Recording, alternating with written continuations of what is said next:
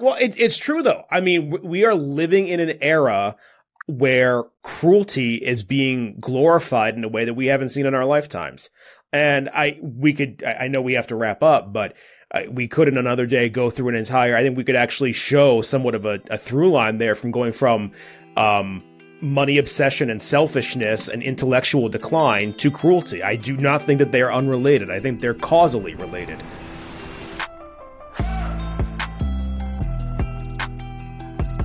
Hey everybody, welcome to Good Guys Getting Better. I'm Christian Hanley. Elaine Boatwright. And I'm John Borden. So guys, I know we talk about a wide range of things on this pod since we started, but this past week, the thing we cannot get past is what's going on in Israel. You know, a week ago yesterday, so last Saturday, was when Hamas launched this horrific attack on civilians in Israel.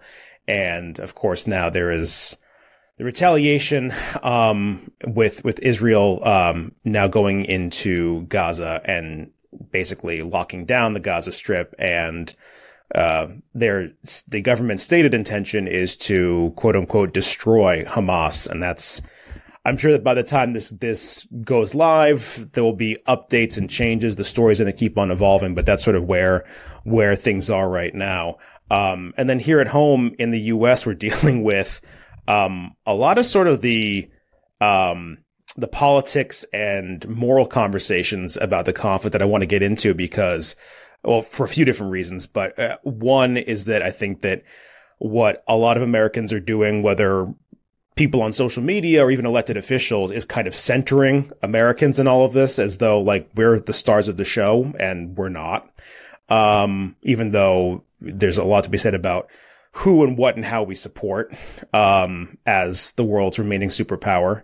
And then, yeah, there's also been just a swirl of disinformation about what's going on the ground right now. So, with that, let's get into it. John, I know you were talking about how you were doing some reading last night. And actually this is on one of the Pod Save America pods offline, either last night or this morning, just the idea that, some of the information we're getting out from the conflict is either wildly inaccurate or by the time we're consuming it here, it's already outdated. Yeah, I mean, I think the first thing that needs to be said is that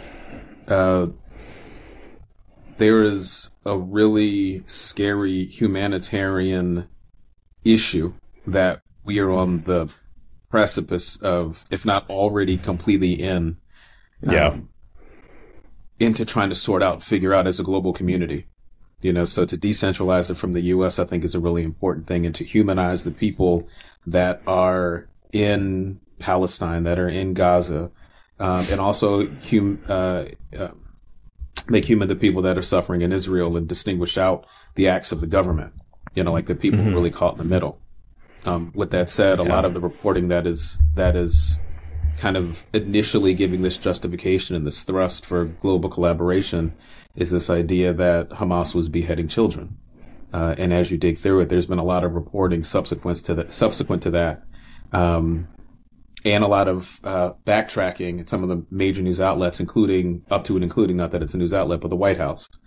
President Biden came on last week and said he never thought that he would see, something to the fact that he never thought that he would have to look at women and children being beheaded. And within a day or so, the White House walked that back because the president hadn't seen those. And he was relying on information that he had received from the Israeli government, who had received that from the IDF. But when you really got close to what the actual source is, no one's been able to verify whether or not that happened. The concern that I have with that is the expediency with which we go into stereotypes. It's easy, it's believable for people to digest that because we're, almost reflexively jumping into Islamophobia, which is ironic because that is to assume that every Palestinian is Muslim, and that they have this common thing that binds them and that they all want death to Israel. And then you got the other swing on that. Like, got to be really careful about anti-Semitism right now as well, which has been on the rise for several years now, here and abroad. Right, and that's where I get back. I'm like, look, there's certainly an element of anti-Semitism that led to the creation of the State of Israel.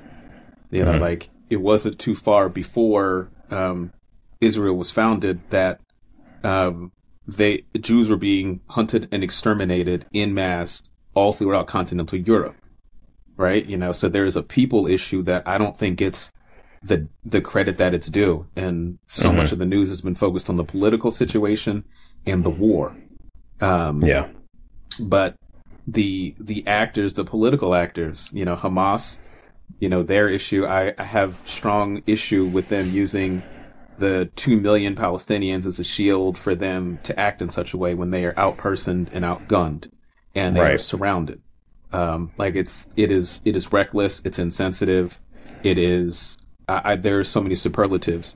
And at the same time, can we just, before we go past that though, can we just drill down on that for a second? That's a huge point that we shouldn't miss, is that, and this is like going to be my mantra of this entire conversation. I'm sorry to say, but like two different truths can coexist at the same time. There are plenty of things where one does not refute the other that are not mutually exclusive. But in the case of Hamas, you're right. They don't represent all or even most Palestinians.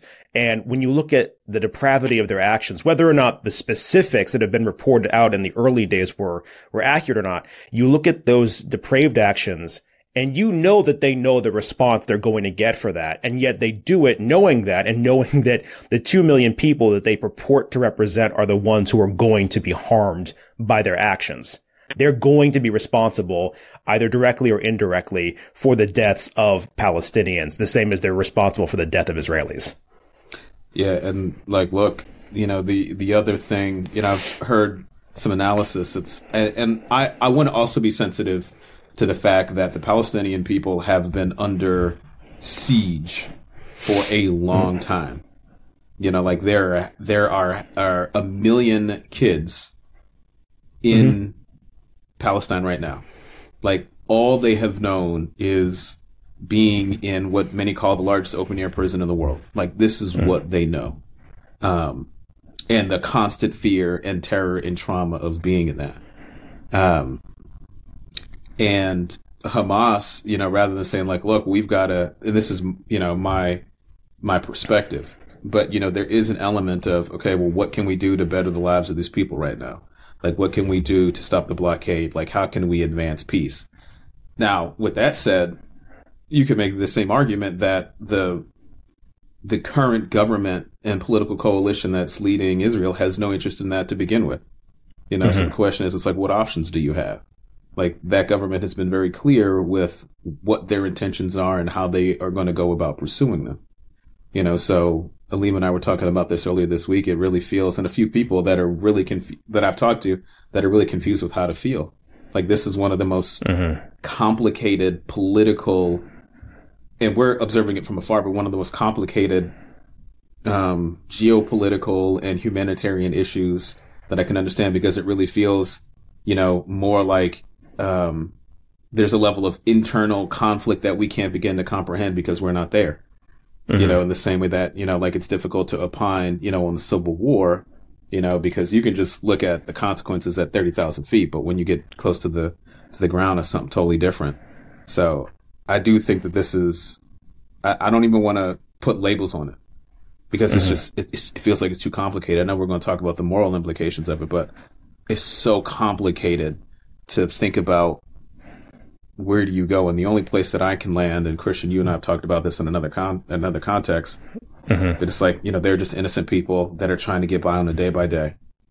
Yeah. And, the political actions of, for whatever motivates Hamas, like whatever motivates, the Israeli government, anytime you're using people as a shield, or using your political cover as a field, like Benjamin Netanyahu, like all of a sudden, this guy is as indictable as Donald Trump. And now he gets to puff out his chest and have this bravado about what they're going to do with all Gaza. 1 week. And, just 2 years ago, he was, trying to stay out of jail. and trying to change the less laws. Than that, yeah. Yeah. Yeah. He lost office, was indicted for, I think, some corruption and fraud charges, and now he gets to look like just your regular old, head of state, making responsible decisions to defend his people. And it's just like, exactly. No. Much like Rudy Giuliani escaped any kind of, I dare say it, blame, but any kind of responsibility for the inefficiencies that led to certain people entering into the Twin Towers and being able to communicate and all that. Now the problem is that Bibi is not going to get his proper criticism for missing this as a security blunder, right? Of lack of security, because okay, well, blame those who did it, which is rightly so. Blame those people who committed the crime, so to speak. But at the same time, was he ineffective in the job that he said he was so great at, which was protecting the state of Israel? I don't know, but he's not going to get criticized right now. Certainly not now, and that's the unfortunate consequence of this. But I wanted to. Well, that's why. Yeah. Go ahead. No, please go ahead. No, go ahead. No, I'll collect my thoughts and I'll come back to another thought. I was just going to interject quickly on that point, and that's what makes me very nervous right now that the initial shock is only just beginning to wear off, and we're talking about consequences and retaliation and that sort of thing, is that you think about in the case of our country 22 years ago now, when September 11th happened, and let's be clear that I'm not the one drawing the parallels here. It was the Israeli ambassador drawing the parallels between September 11th and this attack the morning after, or 2 mornings after, on on American roundtable discussions on TV, and it was on Morning Joe and MSNBC, in fact, on Monday, I think it was, or Tuesday, and they're drawing those comparisons, and I'm thinking back to the case of George W. Bush, who, you think about all of the controversy and legal problems surrounding his election, his being installed into power and everything. And then September 11th happened, and all of a sudden that reset button gets hit. I mean, people forget, even in the United States, TV shows mocking him for his stupidity and arrogance got canceled, taken off Comedy Central. Bill Maher got fired from ABC. Think of him whatever you want, but it was because of his comments about that attack. And what is concerning now with Benjamin Netanyahu is that this guy who clearly feels as though he's above the law, national and international, who's tried to reform the judiciary such that his executive branch gets more power, and who, like we just said, was very recently trying to keep his own behind out of prison, now is feeling he's untouchable. He's got the cover that a head of state gets, or a head of government gets, when their state has fallen under attack. And for all intents and purposes, he's been in power for what? Almost 16, 20, how many years has it been? 10? Well, he's had several different terms, but yes, I mean, he's been on the national stage, since the early 2000s, late 90s. Exactly. So the question is that if he and his policy, his approach to this situation was so effective, how does this happen? That people don't ask those. Right. Okay, well, my job was to keep everyone safe, and that's what I'm the security guy, and yet the biggest event in 50 years happens under my watch. Okay, so maybe, just maybe, the policies and the approach and the philosophy by which you are leading this country has driven it into a situation where now people have more to fear than they did before. That's the problem. People don't ask these questions. It's there's one of the simplest quotes I've been seeing periodically for a long time is that, and I don't know who to attribute it to, but if war is the only answer, then you must be asking the wrong question. And that's where I think we find ourselves in this space today, is that if you're saying, okay, we're going to defend ourselves against aggression, then you've got to start asking your question, why are people aggressive towards us? And what do we do to prevent them from being aggressive? And to tone things down, and this is it. I mean, the tragedies of what we've seen over this last week is just the death and the escalate. I remember speaking to my father, many years ago when I was probably a teen, just trying to understand the Middle East as we term it. We put the Holy Land and all of these things, and why there was such conflict. And I remember, vividly the feeling of despair that I came away from those conversations with. well, how is this ever going to resolve itself? I hit an intellectual wall of like, there's no solution. It's like, if people think as they are thinking right now, this will never end.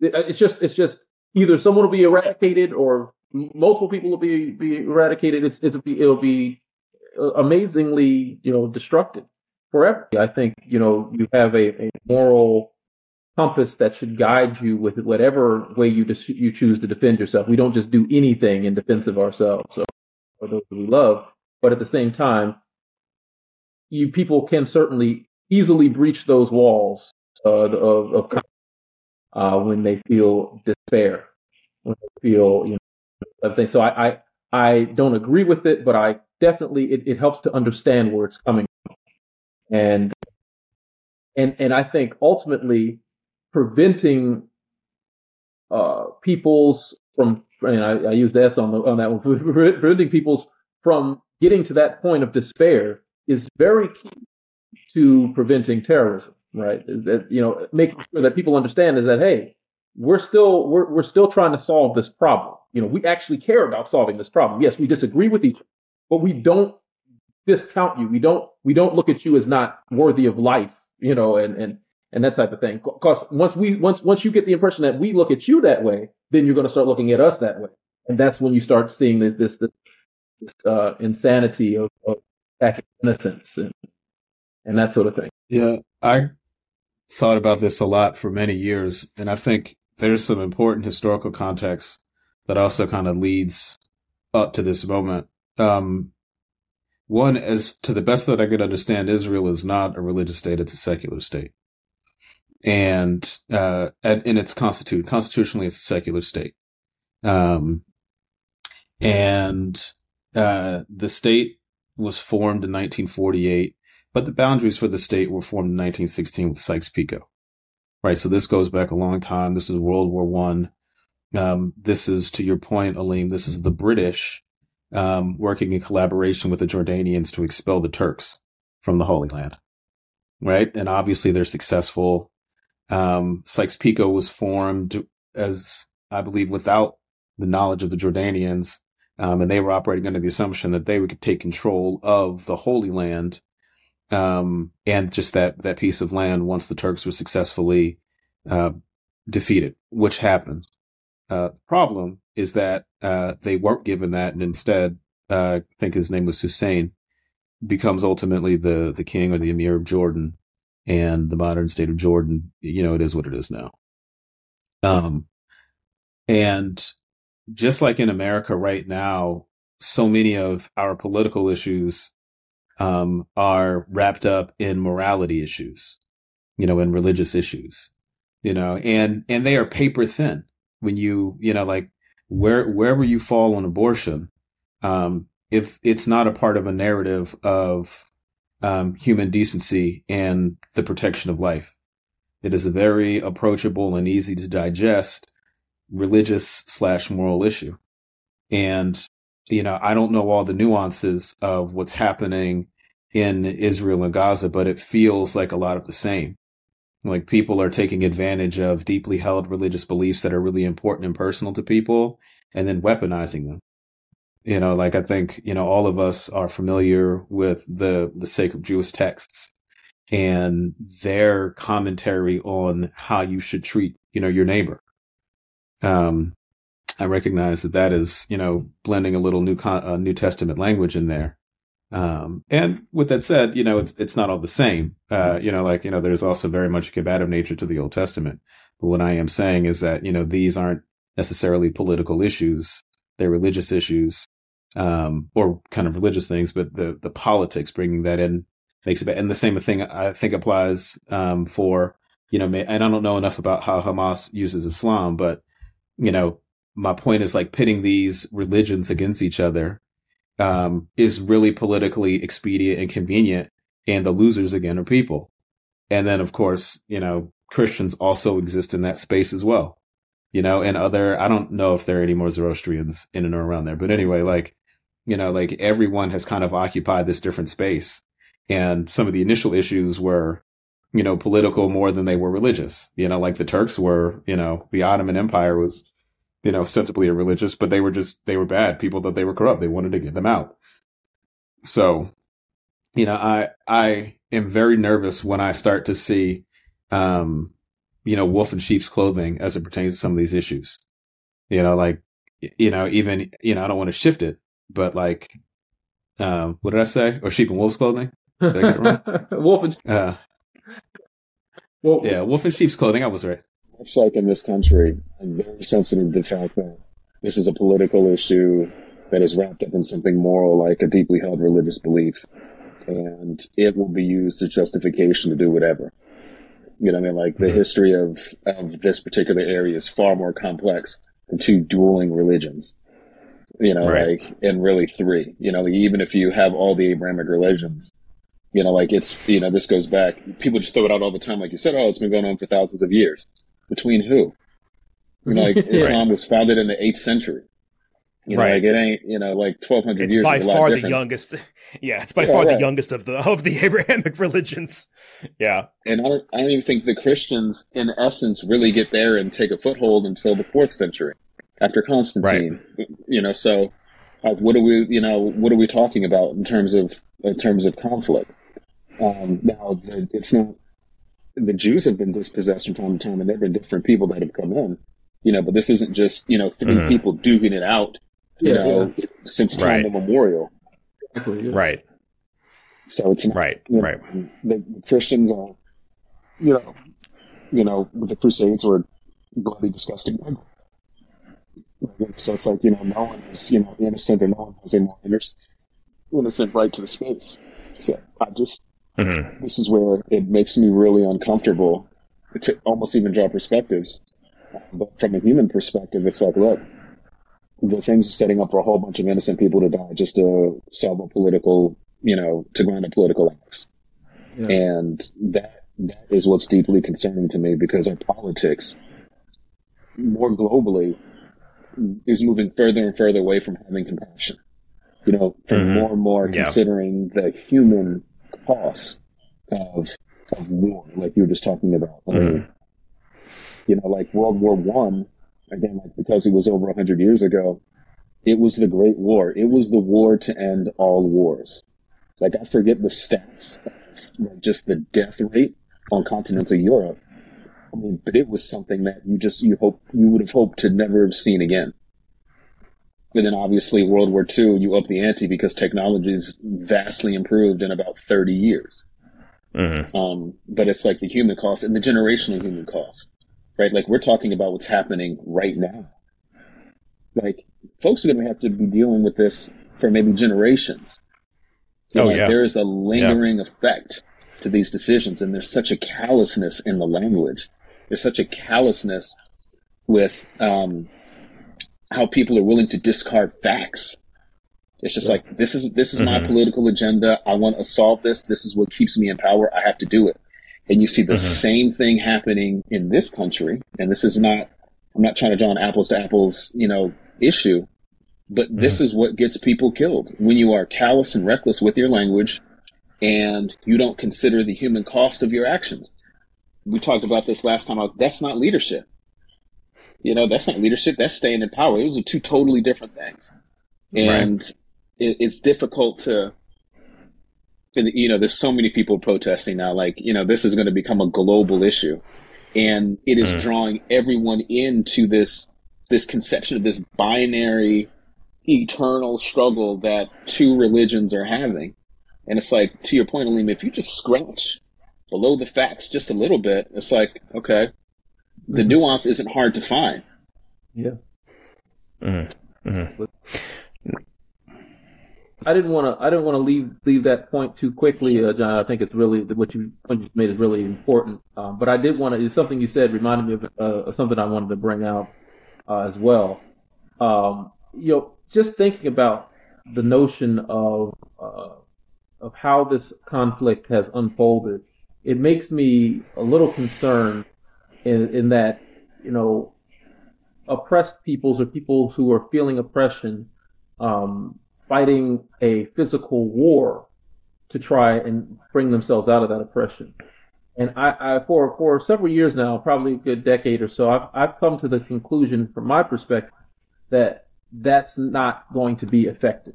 Just fundamentally, I think, unfortunately, the powers of the world have gotten so good at waging war that fighting back, fist to fist, arm to arm, can't find success. You have to find it on a different playing field, so to speak. And so what concerns me is that those those who are making decisions in Hamas, for example, they either are misguided in their understanding of the ability or the willingness of those with power to decimate them, to murder them and eliminate them, or they have some ulterior motive that's not fully disclosed at this point, because there's no context in which you're going to fight Hamas against the Israeli government and army, defense force, and win directly. If this is not, this is not a David and Goliath story from many, many centuries ago. There are real technological differences that you cannot. Oh yeah.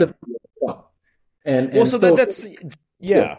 And no, because I have a question for you there, and I know we're kind of taking a little bit of a tangent from sort of the more moral and humanitarian issue, but I have been wondering this all week long, and maybe you guys can help me understand, because this is the point that you just brought up, Aline, that I cannot wrap my head around.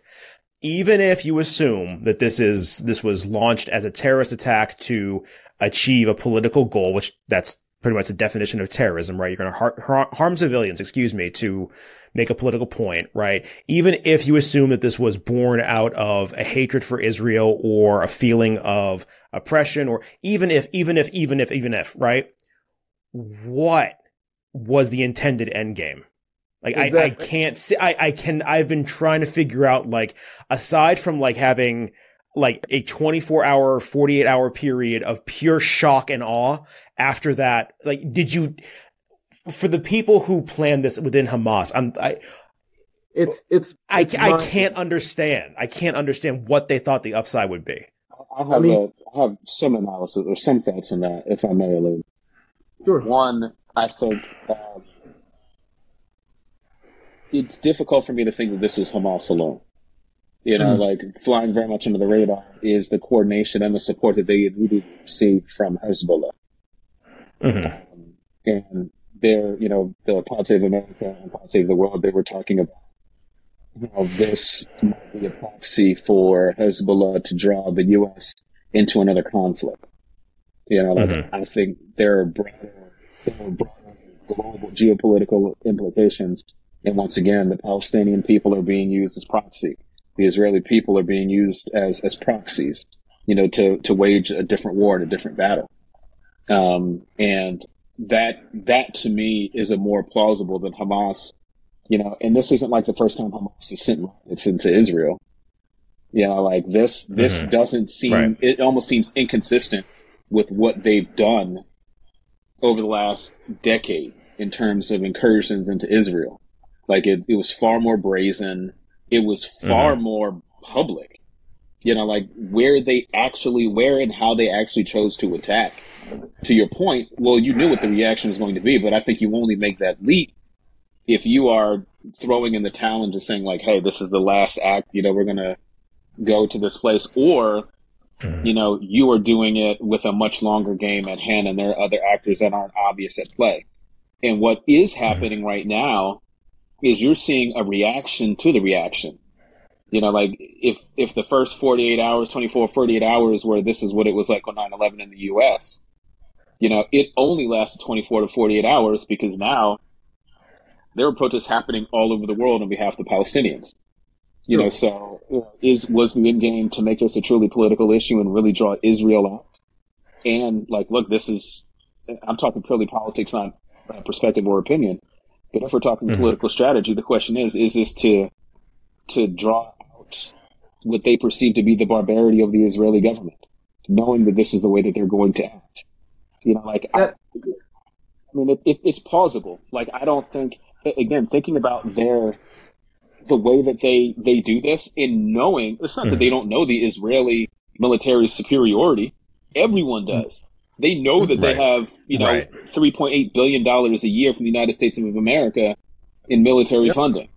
And they know, as President Biden said, that the United States of America is still arguably the greatest superpower on the planet, has a quote unquote rock solid relationship with Israel that won't waver.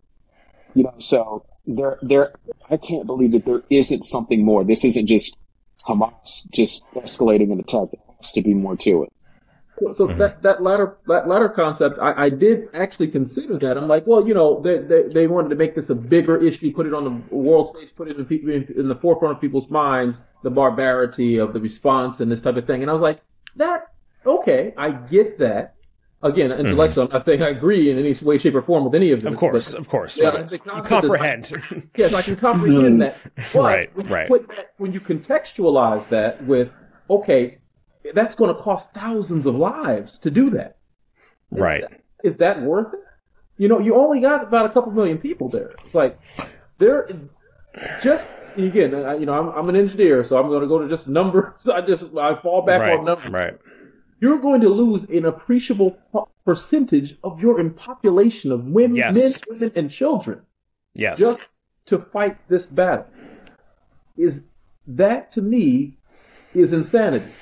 Frankly, that now, it just doesn't make sense. This, I draw parallels. Over years, you have conversations about conflicts in history and other oppressed peoples fighting for their freedom and their survival, and people a lot of times they draw this comparison, if you will, between the Native American tribes of the indigenous peoples tribes that fought against imperialism from the British and from the Americans and so forth and so on over here, and in the African Americans who came up out of slavery but didn't necessarily rebel in mass in the same way that the indigenous people say, oh well, yeah, I want to fight like them, or even aligning themselves with more take up arms notions even during the civil rights movement, like those led by the speakers like Malcolm X and that sort of thing. It's like, well, I want to fight back and so forth.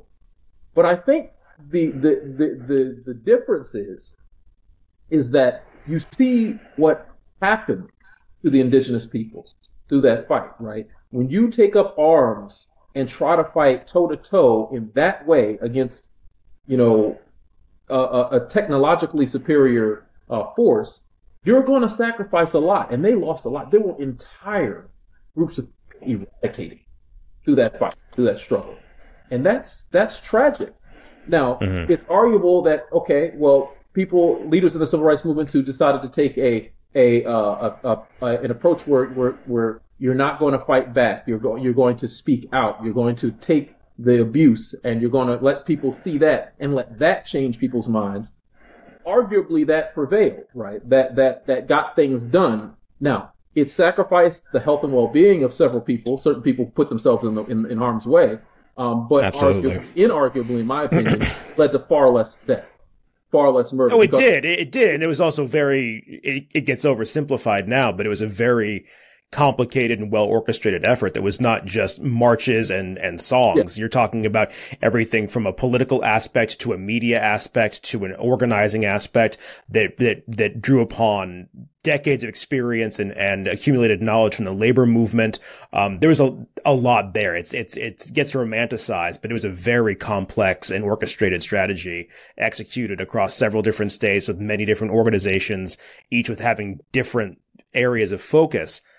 I think, though, to your point, just looking at the math in a very, you're engineering cold and calculating way, but honestly, that's the part that I've been stuck on in this conflict all week, is exactly that what you just said, Aleem, is that if you are going to, first of all, can we appreciate the fact for a moment that those who made the decision to launch this initial massacre last Saturday did so never mind without a vote of any parliament or Congress or whatever, but with like no input whatsoever from the people who they were going to be using as human shields in the weeks and months to come, right?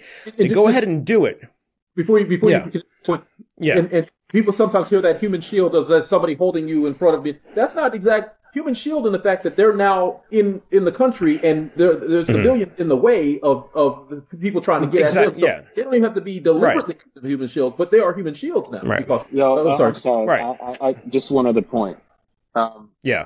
Hopefully, when we review this, everyone sees how inordinately long Aleem's finger was.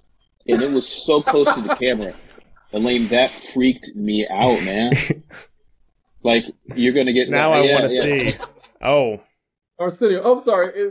Please continue, Christian. I should have been ejected. I forgot what I was saying. No, just, yes, exactly that. That if you're going up against, like, even if your strategy is to draw out not just the Israeli Defense Forces, but the United States military and cost us people, cost us munition, cost us money, fine. But, I mean, the scale, right? Like the entire population of Gaza, you could fit into, literally any single tiny corner of America. I heard one Israeli politician, interviewed by ABC a couple of days ago who said that Gaza is not in population. It's very densely packed. It's very overpopulated, but just in terms of land area is, like the United States was 4,550 times the size or something just completely inordinate, right? And if you don't have the sort of size, population, budget, military, technology, all these things, and you do something like this, you are in my estimation, because what I'm trying to get to here, right, is I am not going to be, or I'm not going to try to be ignorant or arrogant and assume that I understand or that I know what is behind someone else's decision making, or assume likely falsely that they're just being stupid, right? I want to assume there's something more to it than that to be understood, even if you disagree with it, right? But I can't wrap my head around that. What would be the end game if you know that going into it, you're not just going to kill a bunch of civilians who belong to a group you don't like, but your own people are going to be the ones who suffer the most, guaranteed. Absolutely. I want to go back to something that that Aleem said right before your comment, Christian, just kind of drawing these parallels. The indigenous tribes in America, they were defending themselves. Like this wasn't aggression by them. This was defending colonialism. And I think the Palestinians would make that same argument. And I think Hamas, although I think falsely, would use that to say, like, we're just defending ourselves. And I think there's some element of truth to that. But Christian, I think your point is really well stated. Okay. Who did you consult with? What parliament? Right. Who did you consult with before you put our lives at stake? And then I think the civil rights movement, which I forget, I want to say it might be Dean Crooms now, at Hustle Christian. Like at what point did the civil rights movement become civil and not human rights movement? And I think, that's the play, yes, we are receiving what is promised to us under the Constitution, but that is a human issue, not just a civil issue. And this goes back to what I was saying earlier. When you reduce this to a civil issue and not a human issue, it makes it a lot easier to make these cold calculations, because you're not dealing with people, you're dealing with numbers, you're dealing with statistics. If 6,000 Palestinians are killed, but we are able to live, then it was worth it. But then the question is always, who are you to make that decision for one life, let alone thousands?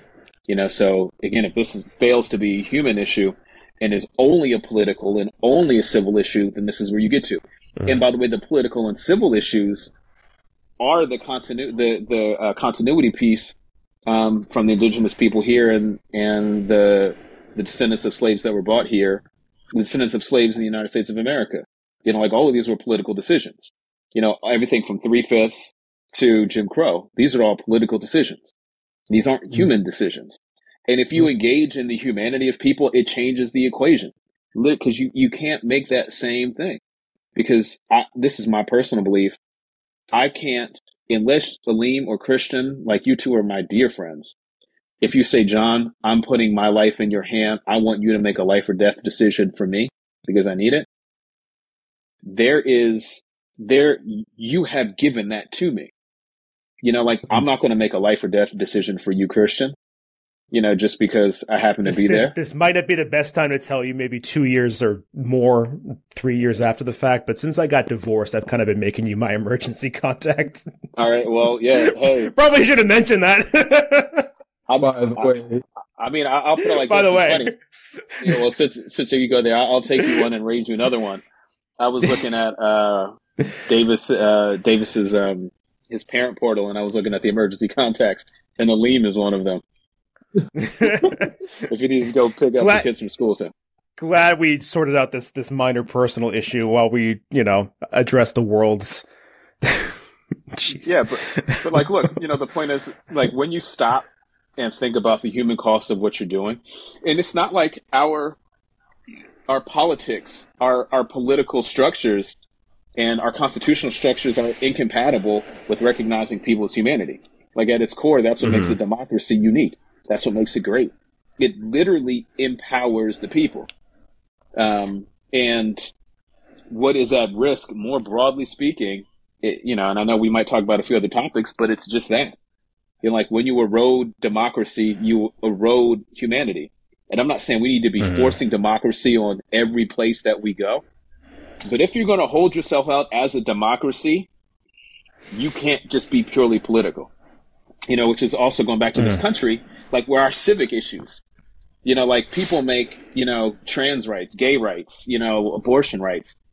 Like, if you make that a people issue, it's totally different. Because as people, they are required to receive these benefits because they are a part of this social agreement. Well, you got to do some intellectual and legal jujitsu to do that. But the end goal is always to take away people's humanity. And that's what's happening here, whether it's, and I'm not going to say, hey, like, there's fine people on both sides, because I don't want to get to that. What I am going to say, right. What I am going to say is that there are people on both sides. Right. And every decision that every politician makes needs to be thinking about people, right, and not about the politics per se. But here's the thing, though, is that I reject the idea that there even are two sides in this. This is far more complex than that, because you're talking about an organization that has not had an election for its leadership in, I forget how many years, 15, 16, I forget, right? It's founded in 2007, I believe. Whatever, but it's got literally no, like, accountability to the people it purports to represent, right? Meanwhile, you've got another state whose innocent civilians have just been massacred, but who is criticized by the former group for being so much superior in military might and technology and financing and diplomatic ties and all these other things. And then stuck in the middle of all this are a bunch of civilians, most of whom, although some might be politically active, but most of whom Jewish, Muslim, Palestinian, Israeli, atheist, agnostic, whatever, are really concerned with things like getting their kids to school on time, getting to work, and are not, like, want none of this, right? And then you have layered through all of that this notion of proxy warfare that you mentioned quickly a minute ago, John, where you've got other outside powers, whether it's Hezbollah, whether it's Iran, whether it's the United States on the other side of the spectrum, that all have interests in this. But it's the people, like you said, it's the civilians who are stuck in the middle of it and who are going to have to ultimately pay the price. And I think what we've seen is, you were talking a minute ago about sort of the escalation in rhetoric, even on this side of the Atlantic. I would say we've gone past rhetoric now. And this is not just in this conflict. We've seen it with Russia invading Ukraine, and just completely as if everything that came out of the end of World War II, from the United Nations to the Bretton Woods Accords to the foundation of the European Union years later, as if none of that mattered. Right, exactly. we're seeing it, it's going beyond just rhetoric, beyond just having boorish people like Netanyahu or Boris Johnson or Donald Trump. It's gone beyond that. We have people like Vladimir Putin and others who now it's gone from rhetoric to action. Mm-hmm. And the disregard for human life that started off on paper or with spoken words has now really translated into bloodshed.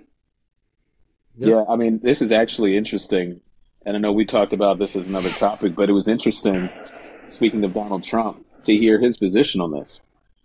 I mean, he more or less called that's the Israeli really government. that's an I'm just gonna say it's an interesting use of the word interesting. Well, you know, but he have words. But you know, he's basically he has the best words. He knows all the words. I've got all the best words. They're best. They're laced in gold. I went to this thing called a college where I learned the best words. I was the best at the best college. The best. Can I tell you, like living outside this country, how humiliated I would be on an almost daily basis having George W. Bush as president. And then to have Donald Trump, it's like literally what everyone mocks America for being, like fast food, hamburger and fried chicken eating, obese, ignorant, has never read a full book cover to cover. Like I can go on Diet Coke chugging. Oh God. Like a 44 ounce. Diet Coke chugging. You elected a comic book character to our really. Really? Elected like a literal just newspaper comic strip character. Yes. The world of yes. I mean, I also lived abroad in the Bush era. And the last Middle year, East, right? Yeah, in the Middle East of all places. Yeah. And it's funny how much, even by those incalculably stupid times that we lived in politically, those seem sophisticated to where we are now. Like, I couldn't imagine, you know, and like the stark contrast, you know, between like, can you imagine living abroad during the Obama years? You know, and it was like, you know, you've got someone, you know, smart, competent, capable, you know, in representing something beyond where you've been, like representing this next phase in American democracy. Then go to the Trump years where it's like, you know, like Bush, I remember, I'll never forget Bush. I think he was in Iraq or he was somewhere and he gets the shoe thrown at him. Yeah. You know, we all remember that. Yeah. But people, people don't understand about that. And a lot of people don't understand, but like, that is the height of disrespect.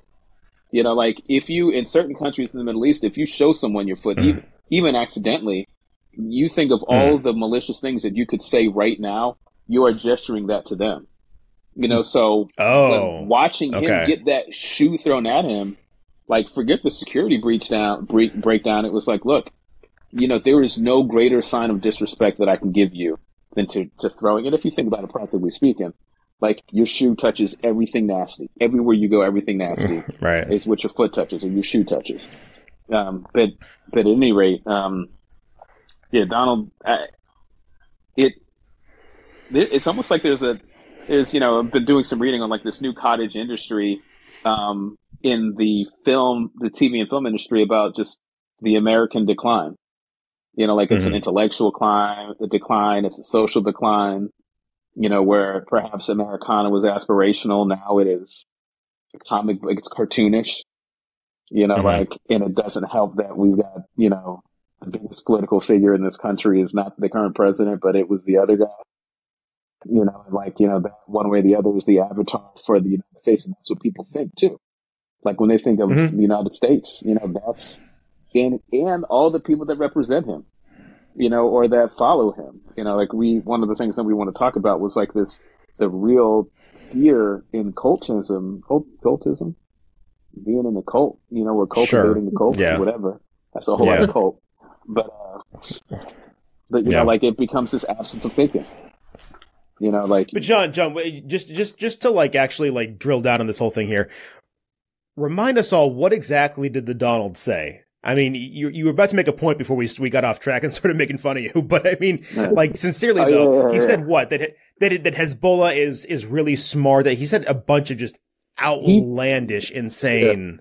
I'm going to basically paraphrase, but he both criticized the Israeli government and praised the brazenness of Hezbollah and Hamas, and he did it on a microphone, like he was being recorded. Yeah. You know, like he just basically... It was at a rally, wasn't it? Wasn't he like, he was at a podium, wasn't he? So, I don't know what the end game is, like what you were trying to accomplish. And I put, obviously, in our group chat here, it's like, what's the political goal there?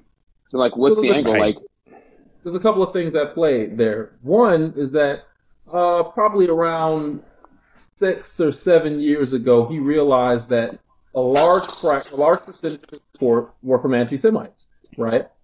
And people who genuinely do not like Jewish people, whether it be Israel or American Jews, they just don't like Jewish people. So he's pandering to them to an extent right now, right? But then on top of that, he got in a conflict with Netanyahu, right? Netanyahu, right. See, Donald Trump is the opposite of sophisticated, right? So it's Netanyahu. You're not even going to dignify him with the word. He's just the opposite of sophisticated.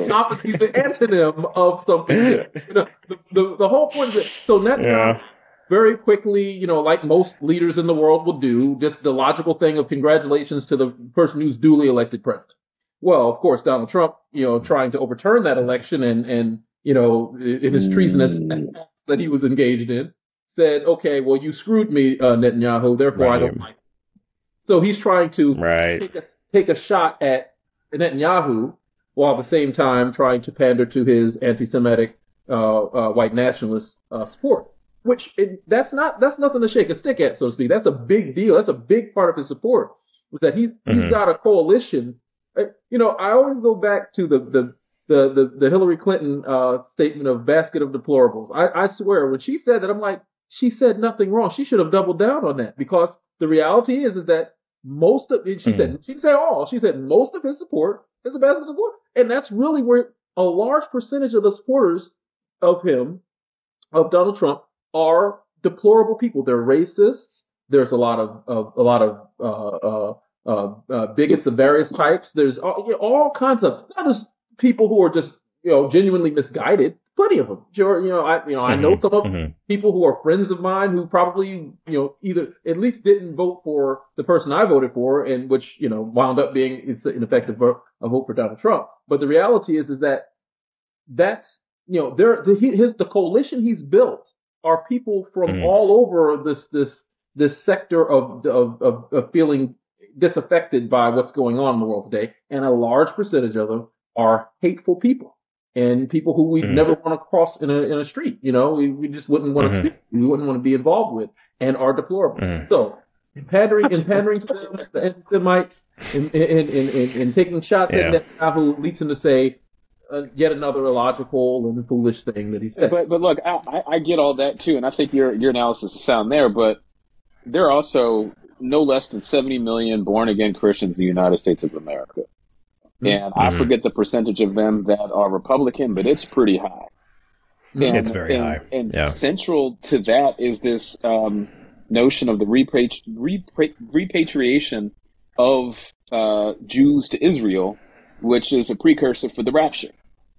You know, so it's like, you know, and I don't know if he understands all of that. And to your point, maybe he's the antonym of sophisticated. No, I can answer that for you. No. No. I mean, but it's like, you know, he knows enough to know that this base is less politically volatile and, you know, is way more loyal, and they can be publicly loyal to him. And so the question is, it's like, I mean, to your, like, now you were talking about things that are difficult to wrap my head around. Like, that one is like a no-brainer. Like, if I was just purely interested in politics, and I'm not even going to say that statement because, you know, people record it come back. Anyway, like that's like Republican politics 101. You know, like, this is a group that you really need to align yourself in the same way that You know, in the Democratic Party, you pick your affinity group to align with. You know, so this one is, and it's like prepackaged. You don't really have to try hard. Mm-hmm. You know, but I think he also has a whole bunch of mixed messages on abortion, and that's also because he hasn't really led the charge on that. He just elected people.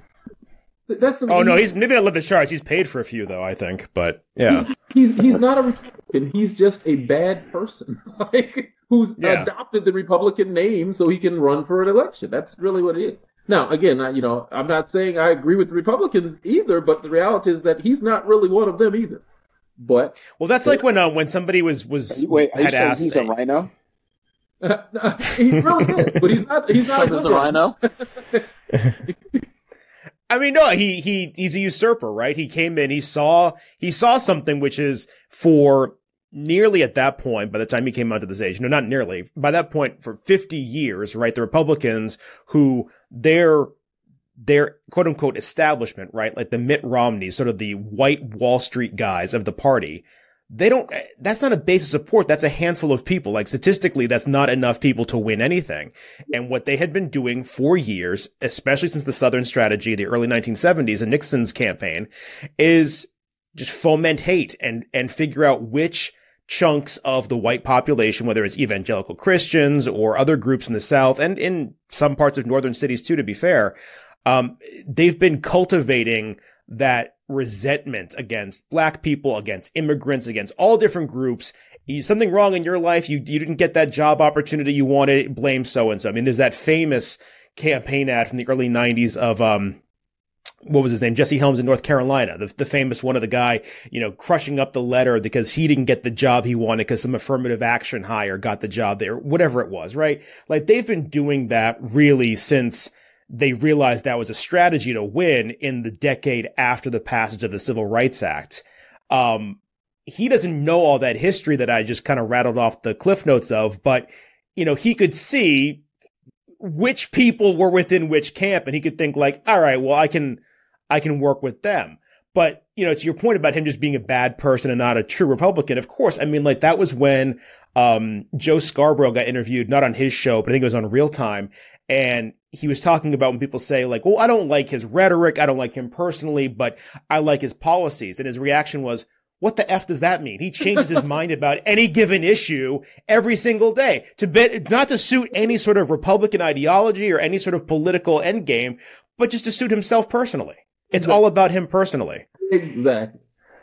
Well, so I don't know if there was. But in the context of the United States, though, and our politics, and kind of bringing this full circle back to the main story, like he's also the same guy who maybe he felt justified in saying all this because of the beef he imagines he has with Netanyahu. But this is also the same guy who said horrific things that, if any Jewish American knew what was good for them or actually knew their history, they would always vote for him because he's the best for Israel.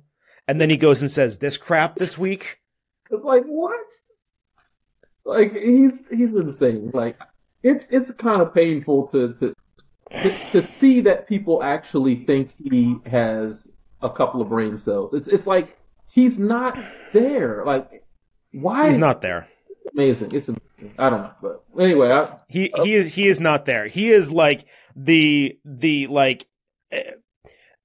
I've heard back in college, I would have heard more logical tirades coming out of the mouth of someone who had been drinking all night. It's now 3:00 in the morning than I've ever heard come out of Donald Trump's mouth. I mean, I know the guy claims he doesn't do anything. I think it's been widely reported he's actually a closeted speed freak and snorts Adderall, but whatever you got to do, man, to get through the day. I'm not here to judge, but like the guy claims that he doesn't do any drugs, doesn't drink, whatever. So whatever he's saying, that's just him. Like that's just how gone he is. That's you can't whatever brain he's got left. That's a good point. I'm going to offer one more thought on Donald Trump, something from pop culture that probably go back 40 years or so. But I may have mentioned it. I think maybe you were there over at John's house. I may have mentioned it years ago. But there's a movie that I was actually turned on to by some colleagues of mine many years ago, probably 10, 12 years ago, called Being. Okay. It stars Dr. Strangelove, actor. Okay. I forget his name, but anyway, basically, he plays the main character, a guy who's been locked away, who basically was a housekeeper, if you will, for a very wealthy family in the middle of D.C. Never left the house for years. The owners of the house passed away. Basically, they kicked him out the house, and he comes out of the house all of a sudden in late 1970s, Washington D.C. And he's basically trying to find his way, and he's not educated at all. But he's white, and he looks like a normal white guy. He has a suit, and he walks around. He says very few words, and he winds up bouncing from place to place. And somebody hits him with their car, and he says again very few words. They take him in, and eventually he winds up becoming a political star because everybody affixes to what he says or does not say as what they're thinking and feeling, right? They find in him what they want to see, and because he's saying so little. So the correlation is that Donald Trump is saying so many words that mean nothing, but people are affixing logic to them that doesn't really exist, but it suits them. So it's like, I like his policies. Well, what did he just say? Like, I don't know, but it sounded. We cheered for it, and it's like, and that sort of thing. So check out Being There. Peter Being Sellers. There, okay. Peter Sellers. Yeah. I mean, it's funny because I just to speak about sort of fiction and its reflection on what we're going through right now in the world. I remember seeing a tweet during the Trump administration from someone saying like, I apologize to George Orwell. I always thought 1984 was too simplistic. And looking at it now, like when things do go south, it really is just this stupid. And so actually I was going through Audible on my phone because I always listen to audiobooks while I'm out walking the dogs or in the car. And I had 1984 in there. And so I started listening to the audiobook while I'm walking the dogs. And it's terrifying just how similar that fictional prediction is to what we've been living through in the past 5, 6, 7 years at least. But two, like, no, it really is that simplistic and stupid. Like it's not even that there's a big, complicated series of machinations and yada yada. It's like, no, it's just this decline of critical thinking, decline of introspection, decline of any appreciation for the generations of hard work and millions of people who contributed to the society that you've inherited in your present time. All of these things. And it's just as stupid as he sort of fictionally predicted. Yeah, absolutely. But did you guys see Don't Look Up? Oh, yeah. I don't think that's... Yeah, I'm not going to ruin it, but if you want kind of a modern day, and I'm pretty sure I read 1984 in high school and don't remember it. I've gravitated more towards Brave New World, but I think but anyway, Don't Look Up. The premise is it's a combination of gaslighting and idiocy, and the gaslighting is really the piece that really drives it, because at some point no one has any critical thinking skills, and the people that have an interest in staying in power, keeping their authority, work really hard to make sure that people aren't. You don't have to think critical. It's just like knowing what you're seeing, and once they realize that they know that you can draw conclusions when you look, they just tell you don't look at it. Like it is actually, I thought it was going to be a comedy. I thought it was going to be hilarious. It was, and I actually watched it when I had COVID the first time. I was like, man, I'm not feeling really good after watching this movie. Like, this is no, I should have watched this during the day. In terms of the, no, I had the same mistake because they really did bill it as a comedy. Like Jonah Hill is in it. By the end, you're like, I need to go for a walk or something. It's, because Aleem, like, again, not to ruin it for you, but basically the premise is, and that's why they're saying don't look up to the sky, is it's the scientists coming to the White House saying like something bad's going to happen. There's going to be this big disaster. And the answer is, you know what? That might be a good news story for like next week, but like right now that's just not going to work for us. They're like, no, this is not like an optics thing. Like if we don't act, there's going to be a problem. And everyone's like so concerned with maintaining their image and their status and their position that they don't even listen to the scientists. And yeah, by the, like, it very much was advertised as a comedy. And by the end, you're like, oh. Well, it's funny. This is happening right now. This is happening. One of the other stories, that we had in our chat, and we don't have to talk about it because it's a really interesting and convoluted. Interesting is the wrong word. It's a really convoluted, if not idiotic, legal argument. But basically, Donald Trump is a litigant in Colorado to stay on the ballot in Colorado.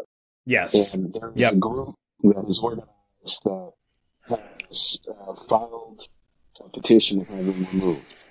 And his legal argument, which apparently he lifted stock in trade from the Wall Street Journal, was that he had no obligation to support the U.S. Constitution as the president. And that the 14th Amendment was constructed in such a way that it basically was meant to apply to elected officials of Congress and other elected officials, but didn't apply to the president. I had to read it a couple of times to really understand. And I think I'm, somewhat predisposed to understanding complex legal arguments. But it was like, I don't even understand. If you do say so yourself. Well, I mean, look, I'm just saying because of education. But it's like, I'm just teasing you. Yes, I get it. I am easily offended. Just to clarify for the listeners and myself, is that Donald Trump is the one making the argument that he has no obligation to uphold the 14th. That he has no obligation. Oh, no. He basically, his oath of office didn't obligate him to support the Constitution. That is, generally speaking, his argument. That's his argument. Yes. Yeah. Now the argument. No, not generally speaking. That is verbatim his argument, wasn't it? Wasn't that actually in the response to the complaint? Yeah, it was in it, but the hoops that they go through within the 14th Amendment, and they have it's funny everyone's an originalist until they need to read in some context that benefits them. So he completely abandons this originalist argument. No, the text is, what the text really meant. And the framers, when they were writing up the 14th Amendment, they actually meant this. And it's like, the judge was like, no. Basically, that argument doesn't work. Obviously, there's a concern that, it escalates because I believe this is in Colorado Supreme Court, which seems weird. But yeah, it was. No, it's not weird. It actually makes sense. I mean, that one detail I think does actually make sense because it's the citizens group based there. They are using the state court because the states manage and run and operate their own elections, even for federal office holders, right? So I mean that part. I'm sure if they do rule in the favor of the plaintiffs and keep him off the ballot, I'm sure it will escalate and there'll be arguments made to move the case to federal court on appeal. But I don't know. What I do like about this is that the headline itself is worth its weight in gold. If forget just Democrats, if anyone that recognizes, which I think is legitimate, the threat not just of Donald Trump, but the threat of what he represents to our democracy, getting him on the record saying I had no obligation to support the Constitution with my oath of office. Yeah. One, what's your word worth then? And two, what's the Constitution worth? You can't be the president of law and order, quote unquote, and when the law doesn't suit you, you just throw it out. And I know that that's not a novel argument. People make it all the time. Yeah. But, it's this is and you would think oh man, there's so many times when he's made this crystallized, argument for where he stands that it should be the thing that is hey, that he's telling you who he is. It should be apparent to other people. But, I'm not optimistic that it'll be the case. But it is, with that said, if I had to run a campaign right now, it's look, he's not the law and order candidate, or I would frame it differently. He is the when it suits you candidate.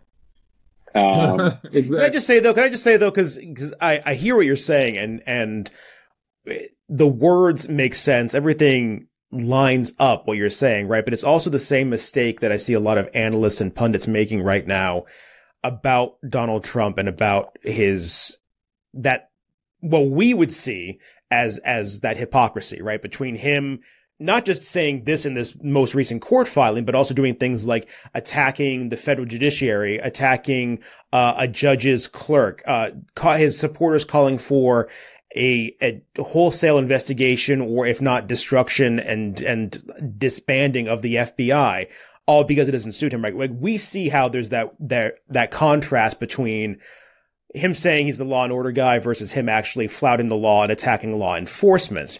January 6th, anyone. But I think that this goes back to sort of that earlier point that Aleem was making, and that I followed up on, about the fact that he saw the people who vote Republican en masse, not the Wall Street guys at the top of the party, but the rest, all of the resentment driven white voters that they have that actually win their elections for them. And he saw that, and that's how he found his political home, so to speak. And he usurped that movement. But in the context of that, what we should understand as outsiders to that movement is when he's saying law and order, he's not literally talking about upholding the Constitution and, being in love with the rule of law and peace and stability. He's not Jamie Raskin, right? He's not a constitutional scholar. What he's doing is he's using law and order in the same context it would have been used in the 1960s and 70s. It's code for, we are going to keep Black people, Mexicans, migrants, people of color, anybody coming into this, we're going to keep them in their place. That's what he's saying. He's not saying that he wants to have a fairer, more just society for all. He's saying law and order as a dog whistle for, if you keep me in power, you bring me back into power, I'm going to keep perpetuating white supremacy and keep on keeping other people down. That's why his people are not dissuaded. That's why to them there is no inconsistency or anything about what he's saying and doing now that detracts from their message, because they know, even if they're not going to articulate it or can't articulate it, they know at their gut what he actually is getting at, what he's saying. So since we're still on Donald Trump for a moment, something from the music industry. I don't know if you guys have heard this artist goes by the name of Sexy Red. She's very popular these days. Who? She's made some very vulgar songs and that sort of thing. But you basically, if you're on the internet, you're going to hear her song behind various things. A couple of songs she made. You can look her up. Okay. That she's I think she's from St. Louis. Very following, the following is growing. She's very popular. She performed, I think, at the BET Awards. So she's her popularity for a couple of songs put her on big stages, especially in the urban community, right, and amongst Black folks. She was doing an interview recently, the last couple of weeks, with somebody. I forget who it was, but they asked her about Trump, right? And now, by the understanding I have, she comes from a very a community that's going through some things financially. St. Louis, if you know anything about St. Louis, East St. Louis, there's challenges there, right? And that's what she. So she says, oh yeah, well when he started letting Black folks out of jail and giving us checks and this type of thing, and we like Trump, we need Trump back in there. That's what she said, right? So I credit Angela Rye, you're familiar with her. Yeah, of course. Yeah. Did a couple of posts on it to try and speak to people about that, because she has a large following of young Black folks who probably don't pay all that much attention to politics, right? People under the age of 20, 22, 23, younger folks, right? People are new voters at that time. And Angela Rye, tried to, in the most respectful way she could, pour into this but but basically the bottom line is that, and I think what's pervasive in that the community of people that I just described, and the voters, those new voters, is that they believe those things, right? They think that he actually started letting Black people out of jail, that obviously that they may feel unjustly incarcerated. Criminal justice reform, if you escalate that conversation to the intellectual argument, criminal justice reform, they actually think he had a part in that, and that actually did something for them. I blame to some extent certain people in the discourse for giving him that giving them those props undeservedly, that help mislead people in that. But he also, she misunderstood the giving people checks, right? So what she was referring to was the COVID funding that the Democrats forced down his throat, basically, right? That he did not want to sign, that the Republicans fought against, that he eventually had to sign because everybody knew that it was. Aline, did you say Angela Rye? Yeah, Angela Rye. Yeah. You said that she's a rapper?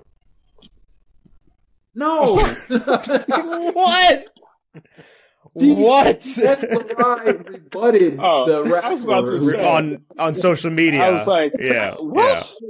I don't know, Angela Rye, but she might have some bars to spit. She's multi-talented. I don't know.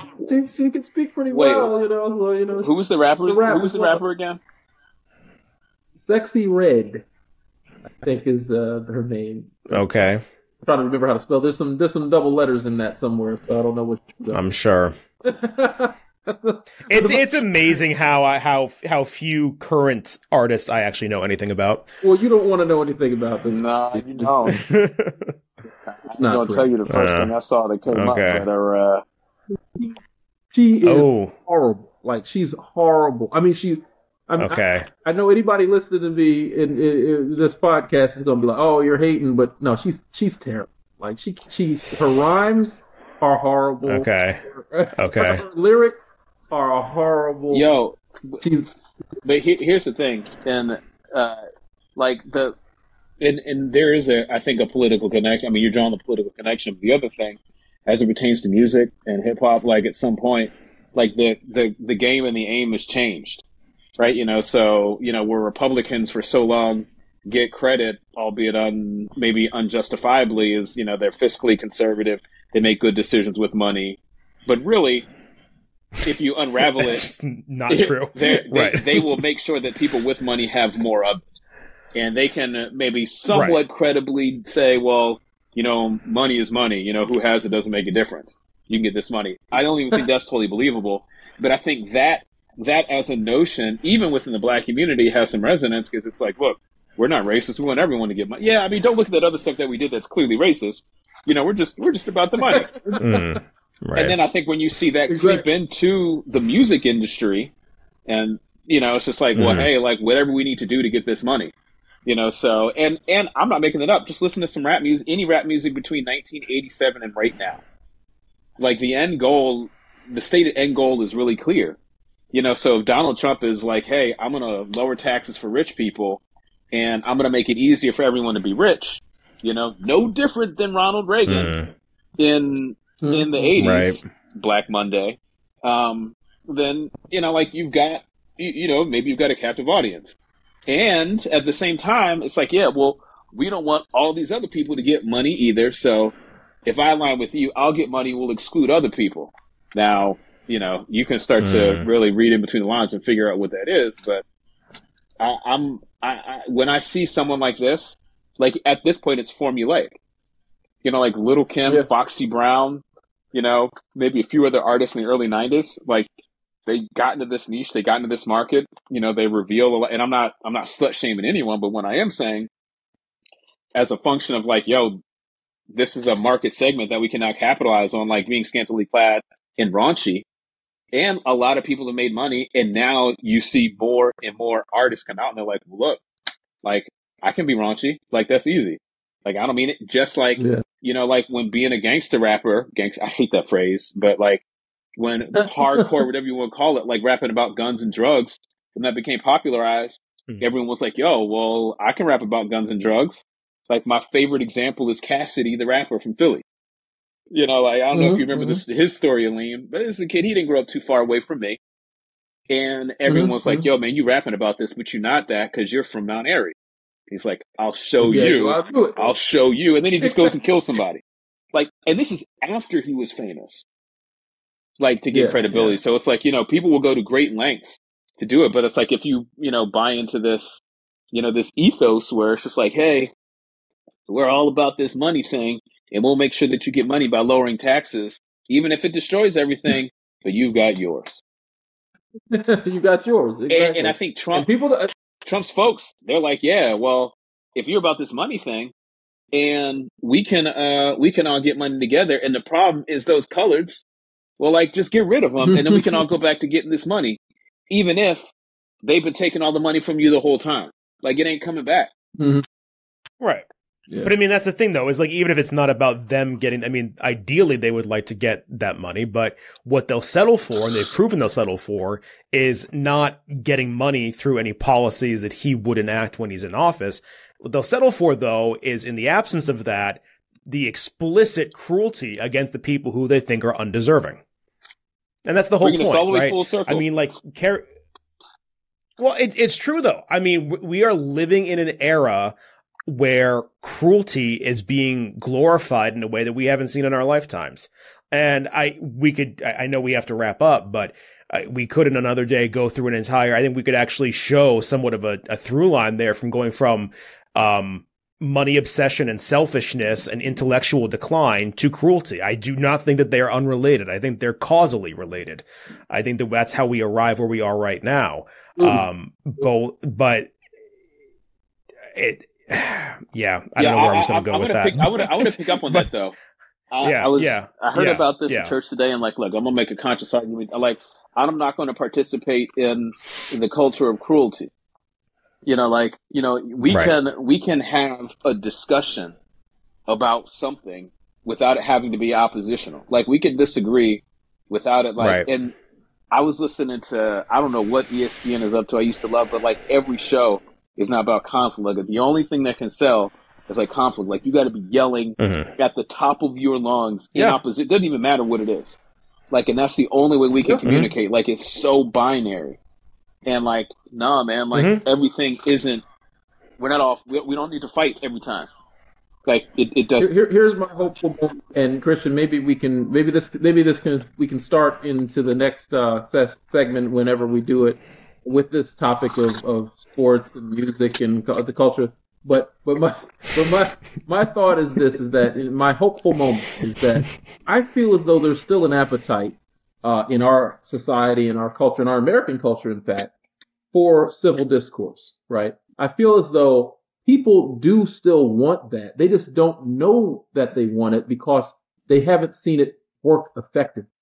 They see it fail, right? They see people who are not so good at it, frankly, and then they see it devolve into, arguments. Yeah. They see it devolve into what you're describing, John, on ESPN. They see that happen constantly, and that is sensational, and it is what they encourage to put in our faces. But once they understand that doesn't work, and that the alternative is effective, maybe. Can we shout out Jon Stewart real quick? Oh yeah. Jon Stewart called this 20 years ago. Yeah. Jon Stewart is he's a smart dude. He said a lot. Yeah. Well, I mean, but in those 20 years though, we went from having. There was already things like Crossfire on CNN. But there was also things like the McLaughlin Group on PBS, and some things that were a little more thoughtful. And even at that point, the same shows that we have now, we already had, like the Sunday morning shows where it was not nearly as sensational as they are now. Now at this point, though, a few things happened. One was that ESPN actually started a lot of this. It actually did not originate inside the Beltway. It was the fact it was just the media market. Yeah. And they found out that those sort of moments of the talking heads screaming at each other over, player skills and sports scores and all that sort of stuff got better ratings than any sort of debate would, like thoughtful debate. And so they applied that to the political talk shows, and they mirrored them and structured them exactly based on ESPN, based on SportsCenter, right? And so there was that first part. No, I'm not. I would give more of that talk radio. Like, I'm from Philly, man, and like that happened too. ESPN came up. They came in late. I mean, like, if you listen to Philly talk radio, basically at any point in the history, you listen to it right now. Like, actually, don't. Don't. If Twitter, exactly. If Twitter was like actual voices, like it would be right. I mean, I don't know about the New York area, Aleem. I can only imagine.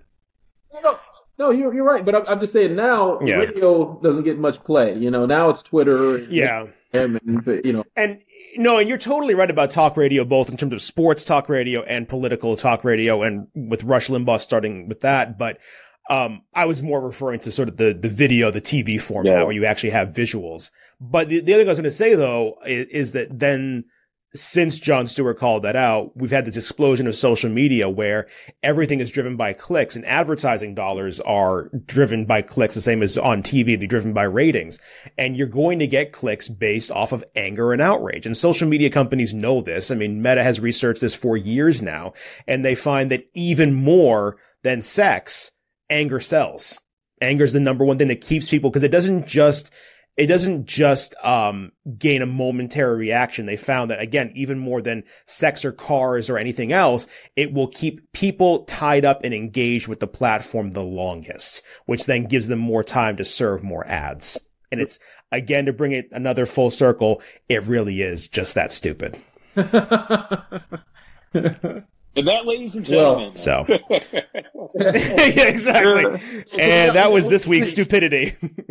Being with Peter Sellers, check out Sexy Red and Angela Rye's response to her. Check out what we have various things for people to go take a look at.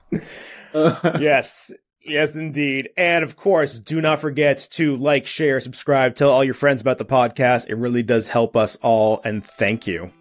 Thanks, guys. It's been a great conversation. Go Birds.